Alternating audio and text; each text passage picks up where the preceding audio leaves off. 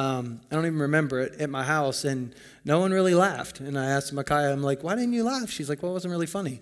So we went to a party, a class party, and there were some adults around, and I told the same joke, and they all laughed. And I'm like, yeah, it must have been a dad joke, because only other dads laugh at dad jokes.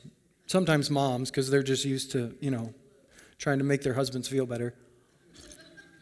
So feel free to laugh or cry or do whatever, but we're in our series, Killing Kryptonite, and it's just crazy how well the Sunday school lesson from James chapter 4 and this Killing Kryptonite lesson really go well together. And today we're covering chapters 15 through 18 in the Killing Kryptonite book. And obviously I don't cover everything that's in the chapter. And so I encourage you, if you don't have a copy, there are some more available. You can pick one up. I know that some have said, it's just hard to get through all the chapters. Here's the thing. If you can't get through all the chapters, just do what you can and then go back and read it later. Okay, because there's a powerful message in this book that is really prophetic, I believe, for the church right now in America. And so as we've talked through this spiritual kryptonite that neutralizes the power of the believer, and of course he compares that to the same way that kryptonite neutralizes Superman's power. 1 Corinthians chapter 11, the church in Corinth where many were weak and many were sick and many were dying because some of them were mistreating other believers. And so because they were not acting in the way that God wanted them to act, they were actually weak in their spiritual life. It doesn't have anything to do with whether or not they were saved or unsaved. It has everything to do with whether the glory or the power of God was able to come out of their lives. And it was weakening their faith. And so we've been talking about the danger of kryptonite, the contagious nature of kryptonite, and how it spreads through our bodies, just the way that sickness spreads through our natural bodies. Last week, we looked at kryptonite and we defined it as idolatry. Idolatry. And we know that idolatry is not just little statues that we bow down and worship. Idolatry in the scripture is compared to adultery in our relationships. And we watched that short video last week, Justin and Angela. Remember where she was married, but she had all these boyfriends that joined them at dinner. And she was 99% faithful to her husband. 99% faithful. And so why wasn't that enough? And if you're interested in a marriage relationship where your spouse is only 99% faithful to you, talk to me after, because we got some things to talk about. And so in the same way, we looked at King Saul and the Amalekites, and we understood that God's not looking for 99% of us. He's looking for trust. Because he's a good father who wants to give good gifts to us. And if you read the scripture and you think that God's saying, hey, I want you to do this, and you think that's a snake, it's not a snake. It's something good. Are you making the connection? When God says in his word, do this and not what your sinful desires want you to do, it's because he created us. He understands us. He knows us. He knows how we're wired. He knows how we work. He knows the end game. He's eternal. He sees the end from the beginning. And we have to trust that when we think what God is asking is actually bad, we have to trust that it is good. And we kind of left off with this scripture from 2 Timothy chapter 3 about the last days.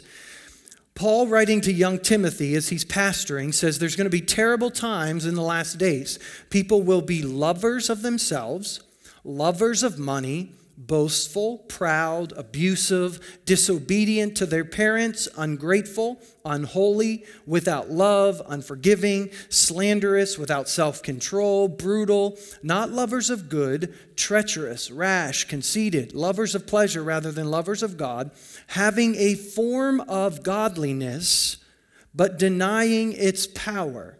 Have nothing to do with such people. Again, he's not describing the world.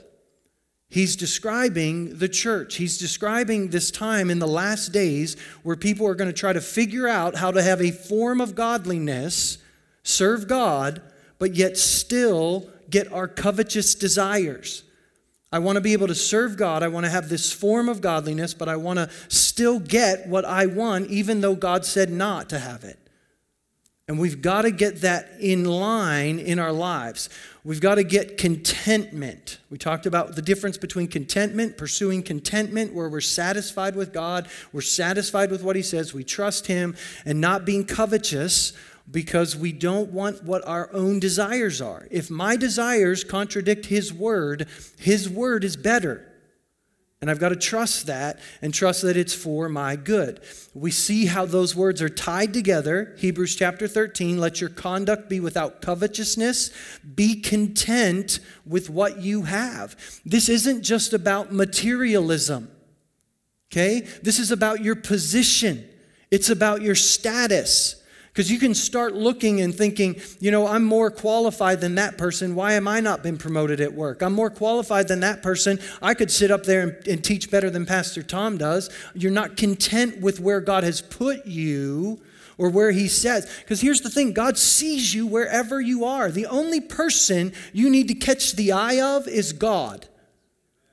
At work, you don't have to try to manipulate things and make sure the boss sees you. You just have to make sure you're faithful to God, and God knows where you live. And if you have not yet been promoted, it's in his hands. He's the one that raises up, and he's the one that brings low. So this isn't just about material possessions. It's about our status. It's about our place in life. It's about our spouse. Well, if I had a spouse like that one instead of the one I got, it'd be easier to serve God. Okay, so it's easy to trick ourselves and think I'm not covetous because I don't want a new car or a new house or new this or new that. It's not just about materialism. It can be about materialism, but it's not just about materialism. So when we start to give in to these sinful desires, where we're jealous of others, where we're jealous of someone else's position or someone else's lot in life, what happens is the sinful nature within us is strengthened. When you sin, you become a slave to sin. It strengthens the power of sin in our lives. That's why we become weak spiritually. Does that make sense? So when we agree with sin, when we do it, we strengthen the spiritual man. And what James has told us to do is humble yourself. When you recognize you're sinning, you humble yourself. You come before God. You guys are awesome. You humble yourself before God and you recognize that you've broken his law. That's what you do. You say, God, I've sinned. It's not my spouse's fault. It's not my wife's fault. It's not my dog's fault. It's not anyone's fault. I lived this yesterday morning. This was in my notes. And yesterday morning, I'm sitting in home and I'm trying to read and drink a cup of coffee and the neighbors are having a rummage sale. Well, if you have a dog and and your neighbors are having a rummage sale, it's a nightmare. Because it's like everyone's pulling up and he's barking. And I just kept getting so angry. And and it's not the dog. It's not my neighbors. That anger is all about me because I'm not content. I don't get to sit and do what I want to do. So it's righteous anger. I'm trying to read the Bible. Are you with? You see how easy it is to blame someone else instead of just saying, God, this anger that's just popping up out of me, wow, I don't want it. It's not your nature. It's not your character. And so I need you to get it out of me. I mean, you can go forever blaming Democrats, Republicans, you can blame whoever you want to blame for your anger, or you can come before God and humble yourself, and you know what he gives? He gives buckets of grace to overcome it. And so that's what James is trying to get us to do and trying to acknowledge, that it's all about our behaviors. In 2 Corinthians chapter 7, Paul says this, I am not sorry I sent that severe letter to you, though I was sorry at first, for I know it was painful to you for a little while. John Bevere does a teaching that goes with this book, and over in the teaching, he tells the story about how so many times as he was writing this book, he wanted to quit. Because he was like, it's such a harsh word. It's such a word that people are going to feel so condemned or dirty, and he's just like, I just can't write it. And he tells the illustration about a man who goes to the doctor, and the doctor finds a tumor the size of a marble in his body and says, I don't want to tell this guy that I got to cut him open, cause him pain, and take that tumor out. So, I don't want to make him upset. So he goes back in, he's like, you're going to be fine. You just keep eating right, a lot of vitamin C, try to get in the sun, exercise. He said, what's going to happen is that tumor is going to continue to grow. And so the doctor's not afraid to come in and tell you, hey, I got to cut you open. But guess what? It's going to be better for you when I do, because I'm going to take that thing out and it's going to heal and you're going to be good. You're going to live a longer life. And it's the same way with a message like this. Paul says, I'm not afraid to write. I know this hurts. I know it digs. But here's the thing. If you let God cut that stuff out that he already knows is there, if you start letting him cut that stuff out, you're actually going to find that you have spiritual life. And what you've been thinking because, well, maybe God doesn't move the way that he used to in the olden days, or, because of something in my life, if you just start confessing it, admitting it, humble yourself before God, you're going to see spiritual vitality begin to grow in your life. And so Paul says, I'm glad I sent it, not because it hurt you, but because the pain caused you to repent and change your ways. It was the kind of sorrow God wants his people to have. See, God wants us to be sorry. Okay? He doesn't want you to come to church every week and hear, God loves you, he's good, and he's great, and you just keep living the way you're living, just keep having sex outside of marriage, just keep lying to people, cheating on your taxes, manipulating things. You just keep that up, because grace, that's a lie. God has given us grace, he's given us the Spirit, he's given us power to overcome those things. And there is a sorrow that comes that leads us to repent and change our ways. But there's another kind of sorrow. The worldly sorrow, which lacks repentance, results in spiritual death. You can just walk around, well, I'm no good for anything. Yep, Pastor hit it right on the head again today. I'm just a terrible wretch, and I'm just going to be like this. Or you can repent and receive grace. Because what we have to understand, Paul wrestles with this in Romans chapter 7 and Romans chapter 8. He says this, I've discovered this principle of life, that when I want to do what is right, I inevitably do what's wrong. Ever felt like that? I mean, Apostle Paul, third heaven, visions, healing, handkerchiefs laid on people, they were healed, says this. Okay, I want to do what's right, and the more I desire to do what's right, it's like the more I end up doing what's wrong. I love God's law with all my heart, but there's another power within me that is at war with my mind. This power makes me a slave to the sin that is still within me. What a miserable person I am. Who will free me from this life dominated by sin and death? Thank God, the answer is in Jesus Christ our Lord.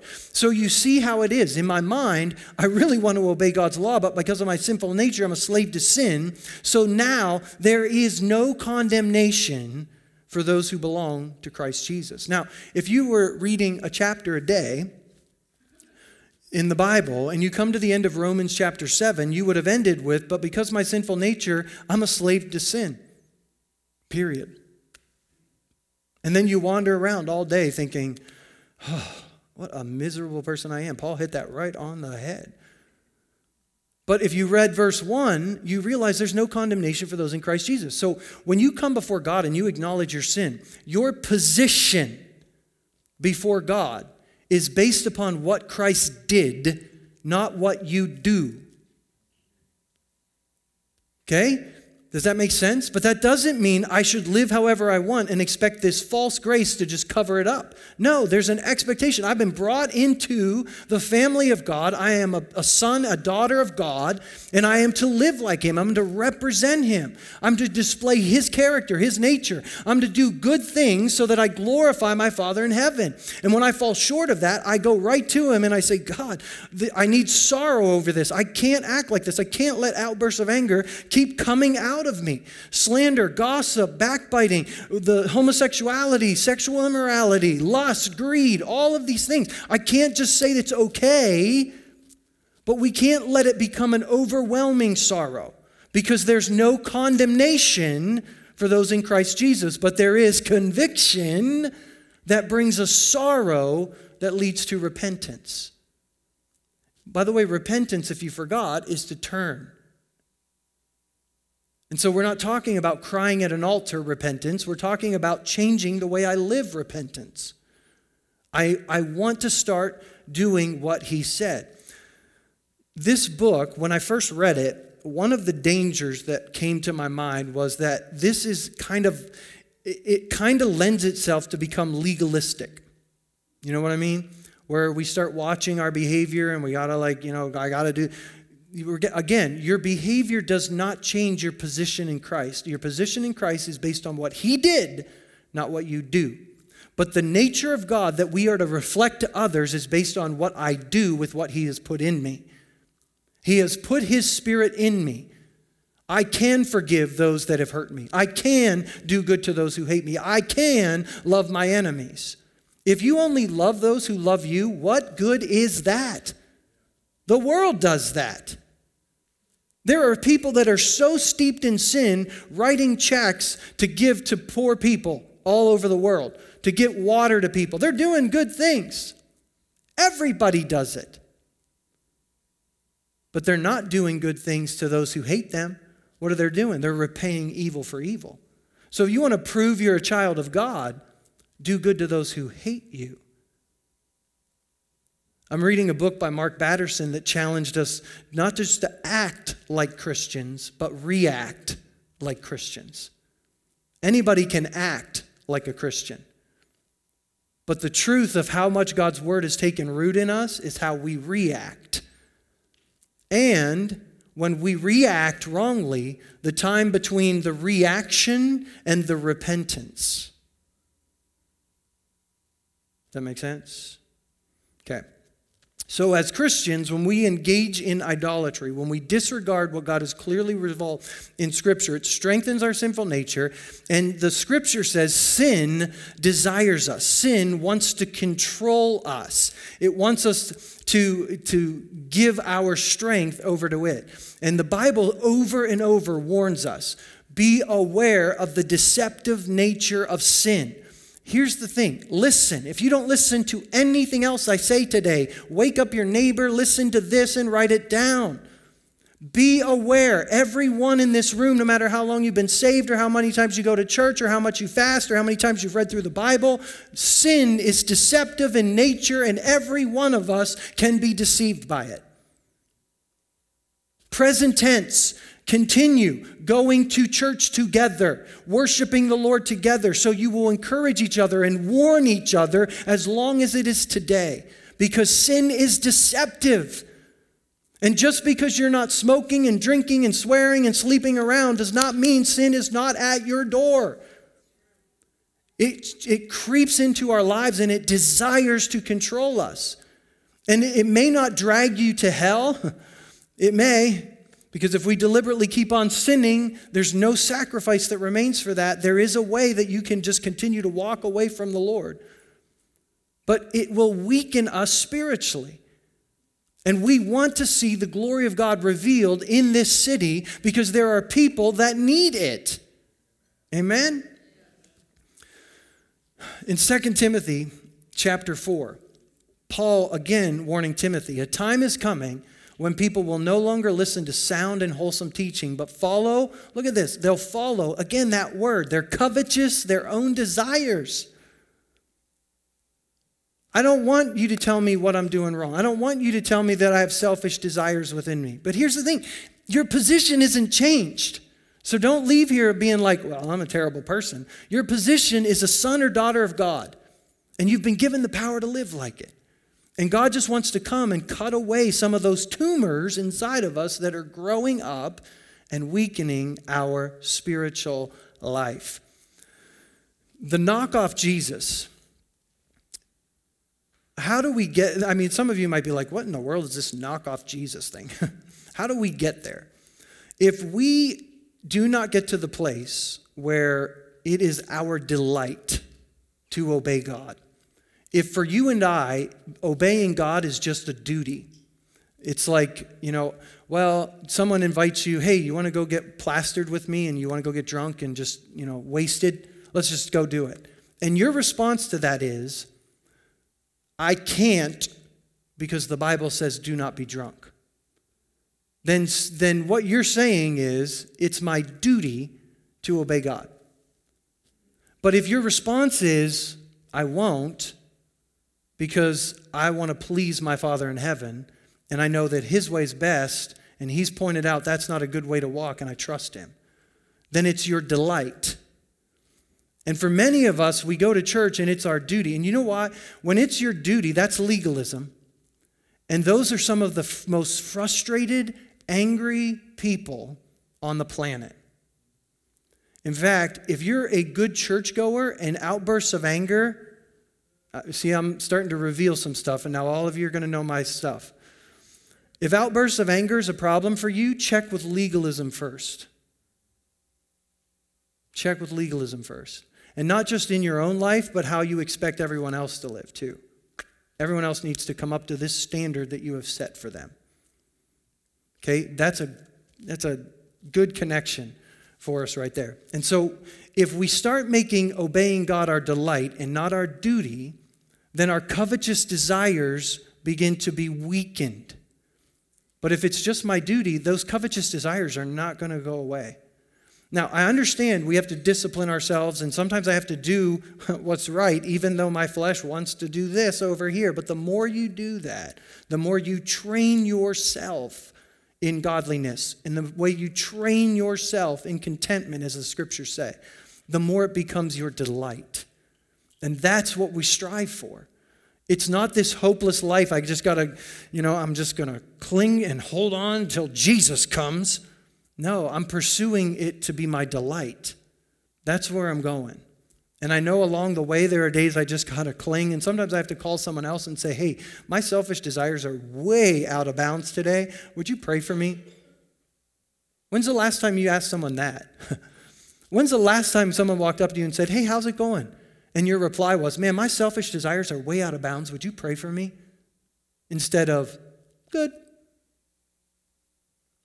That's fellowship. Fellowship is not a potluck. It's when you and I are honest enough when someone says, how's it going, to say how it's going. And not be afraid that my position is the same. But I recognize selfish desires are way out of bounds. Or how's it going? Well, it was going good till I went to Walmart. Have you ever been there? Man, those checkers, I tell you, do they even train these people? Sorry if I'm being a little too real today, but one of my prayers was today that we start making a connection. Because the Bible warns so often about the deceptive nature of sin and all of these things, and yet we all go to church week after week thinking, that's probably not us. I'm going to start going, man, Lord, is that me? Like, I don't want to live overwhelmed with guilt and condemnation, but I don't want to live in pretense that thinks, well, I'm doing pretty good. I don't want to do pretty good. I want the glory of God to be on display in my life.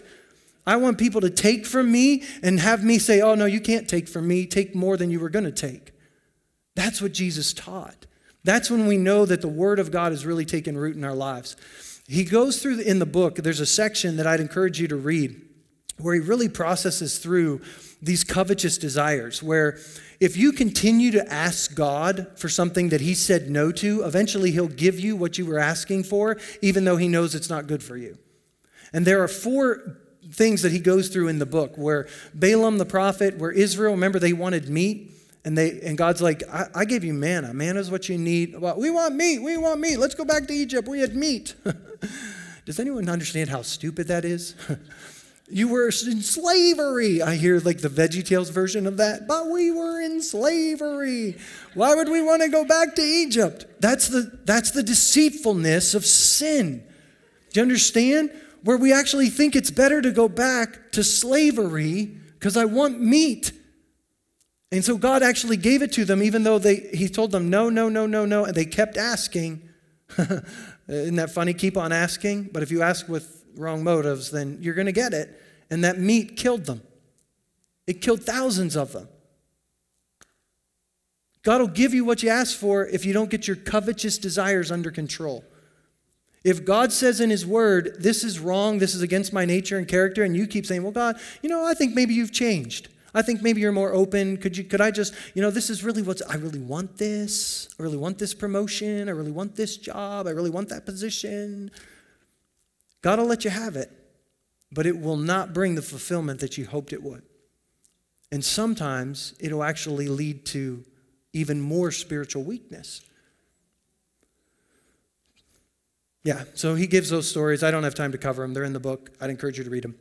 The last one I want to talk about, this knockoff Jesus. If we don't get our covetous desires under control, this is what happens. He uses the story from Exodus chapter 19, where God brings the people of Israel right to the mountain. This is God speaking to the people. Okay, he says, "You have seen what I did to the Egyptians. You know how I carried you on eagle's wings, and I brought you to myself." That was what he wanted for them. I brought you out of Egypt, and I wanted to bring you to myself. And he goes on and he begins to talk about what he wanted. He wanted a kingdom of priests, a nation of priests, a people that would reflect him to the people around them, so that all the nations of the world would be drawn to him. Now, how many of you know that never happened in the old covenant? But it was an inferior covenant. It was impossible. I know that I don't have time to go into how that just doesn't make sense in our brain. Why would God ask him to do something that was impossible? And blah, blah, blah, to show us the futility of trying to do it in our own strength. But the new covenant, because of the blood of Jesus Christ and the Spirit of God that lives in us, it is now possible. It is now possible to reflect the glory of God. But we've been lied to that it's not possible. We've been lied to that, I'm always going to wrestle with this problem, this habit. This is my thorn in the flesh. This is, I'm German, so I'm always going to be a little hot-headed. Phooey, you're not German. You were bought with a price. And you are now a kingdom of heaven, citizen of heaven. You're not German, you're heavenly. Heavener, I don't know what you are, but you're a citizen of heaven. And so the people draw back. They don't want to go. Don't let God speak to us. We're afraid we're going to die if he keeps speaking to us. But Moses, this is so funny. Moses, you go speak to him. They're afraid hearing God is going to kill them, but they're not afraid to send Moses. Moses, you go, and if you come back, we'll be like, okay. And Moses, you just tell us what God said, and we'll do it. Never going to happen.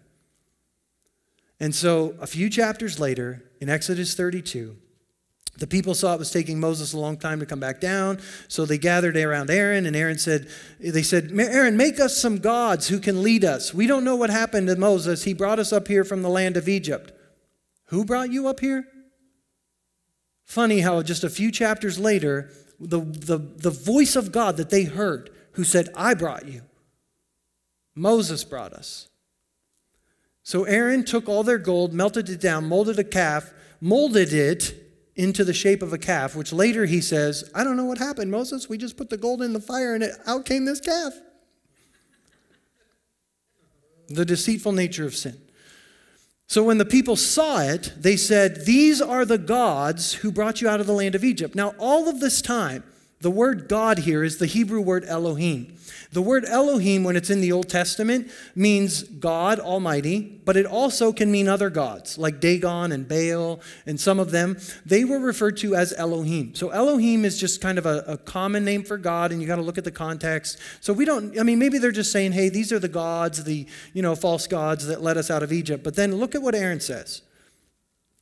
He saw how excited the people were, and he announced, tomorrow will be a festival to Jehovah, to Yahweh, to the Lord. Nowhere in the Old Testament is the word Yahweh attributed to any other God. So what they have done is they said, here's Yahweh, he's a calf. And if we don't get our covetous desires in check, we'll still go to church. We'll still sing songs. We'll still read our Bibles, we'll still pray, but we'll have a knockoff Jesus who will give us what our covetous desires are.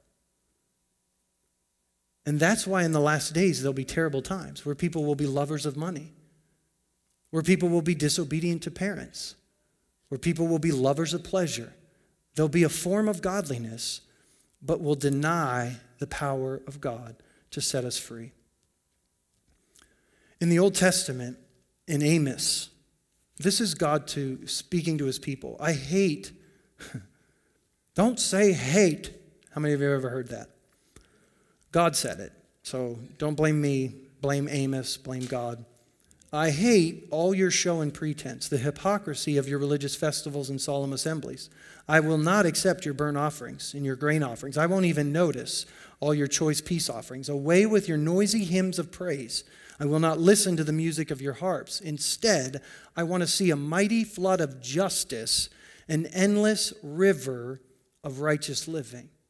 See, the people were really good at going through the motions of the sacrifices, the festivals, but they weren't living out what God had asked them to live out. He says it in Isaiah. The people say, God, we fasted before you. Why aren't you impressed? We have been very hard on ourselves, and you don't even notice. And God says this, it's because you're fasting to please yourselves.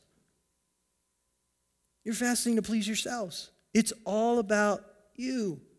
Sing it with me. It's all about me, Jesus, and all this is for me, for my glory and my fame. It's not about you, as if I should do things your way. And that's the pandemic that's going to come on the church in the last days that Paul warns about.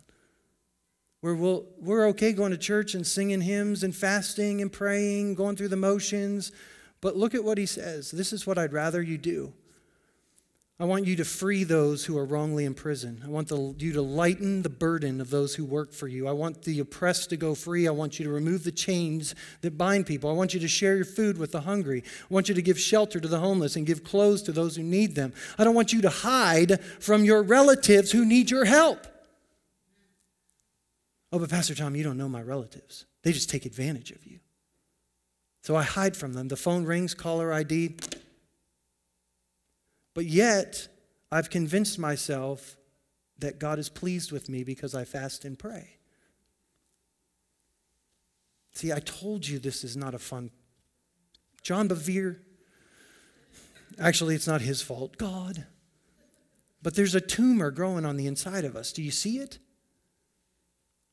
Do you see it? Where we think it's okay to disregard people because they're evil people, even though the scripture clearly says, do good to those who hate you, bless those who curse you, pray for those who persecute you, and then you'll be acting like your Father in heaven. The last part of that passage says, then after you do this, you will call and I will answer, I am here. I am here. Just remove the yoke of oppression. Stop pointing fingers. Stop spreading vicious rumors. Feed the hungry. Help those in trouble. Let your light shine out from darkness, and the darkness around you will be as bright as noon. I don't care what laws are passed. I don't care how sexually immoral our perverse culture is becoming, because if the glory of God begins to shine out of us, there is no darkness that can overwhelm it. That's the glory of God. And this is why he's saying we got to cut these things out of our lives, because what they're doing is they're keeping the glory of God from just shining out of our lives. The Lord will guide you continually, giving you water when you are dry and restoring your strength. You will be like a well-watered garden, like an ever-flowing spring. Some of you will rebuild the deserted ruins of your cities, and you will be known as rebuilders of walls and restorers of homes. Now, if God wanted this in the old covenant, how much more in a superior covenant is that the possibility? And so we've got to deal with the covetous desires that are in our hearts. And so I hope the message of this book hurts. I really do. All of us. I hope it hurts us. In fact, if it doesn't hurt you, I would check for a spiritual pulse. I'll be that bold. Because the Lord disciplines those he loves.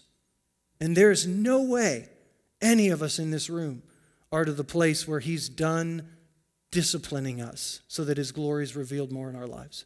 So this book ought to just cut us somewhere. And so today, as we're going to come to the end of the service, and I'm going to just give you time to say, Holy Spirit, what are you cutting away?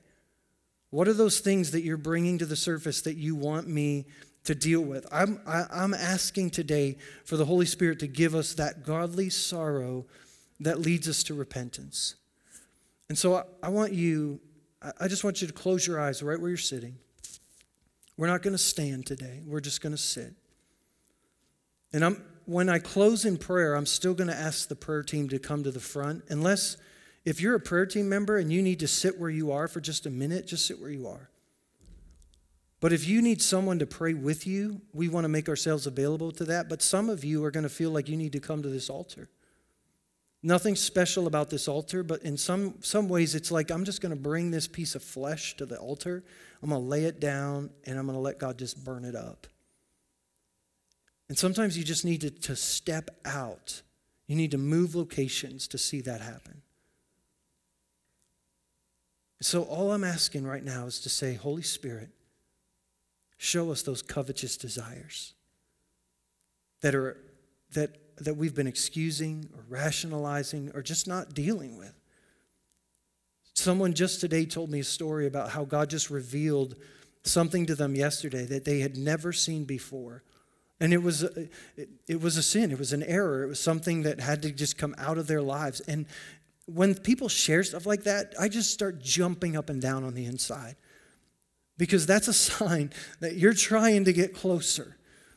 When God starts revealing hidden things that you weren't even aware of, man, that is a good sign. When he starts taking you to the woodshed, he's so gentle. He's so gentle. He doesn't do it harsh. I know our picture of the old-time Pentecostal God taking us to the woodshed, he's not like that. He is a good father. He's like a skilled surgeon. He's going to take the minimal amount of cuts, and it's going to hurt. But he wants to bring it out. He wants to draw it out. And so I'm going to pray over you. And then I'm going to dismiss the service. And some of you, I know your schedule, you need to leave, and I understand that. But if you can linger for just a moment, and just allow the Holy Spirit to bring those things to the surface and repent of them.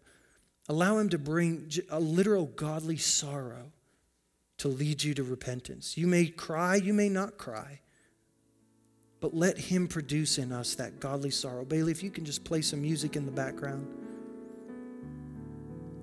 And I'm going to pray that prayer over you. And then we're just going to let the Holy Spirit have a work. And when you need to be dismissed, just do it quietly. Go ahead and be dismissed when you need to.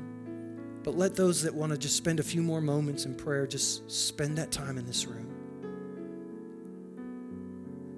Father, I just thank you today that you are a good Father. You are a good, good Father.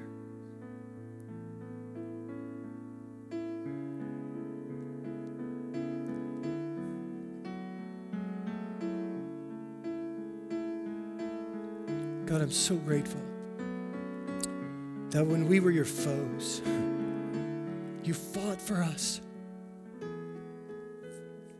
And how much more will you fight for us now? Will you fight for the full display of your glory in our lives?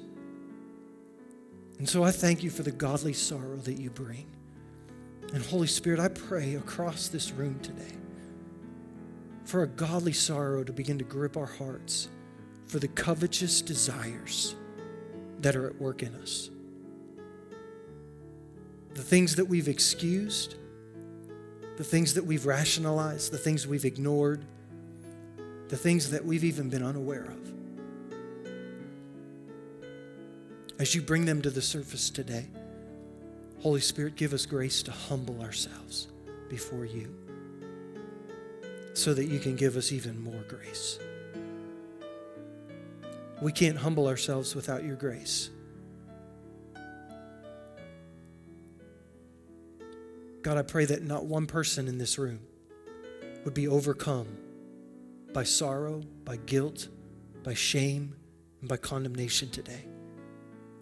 I reject the lies of the enemy that would bring accusation upon anyone in this room. Jesus, thank you for ever being our advocate before the Father.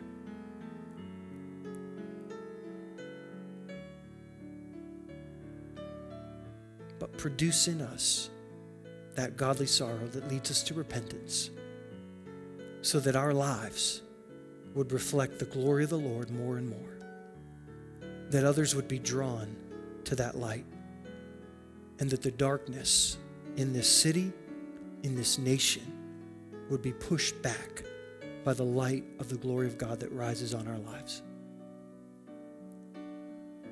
May your words come to pass in us as a church.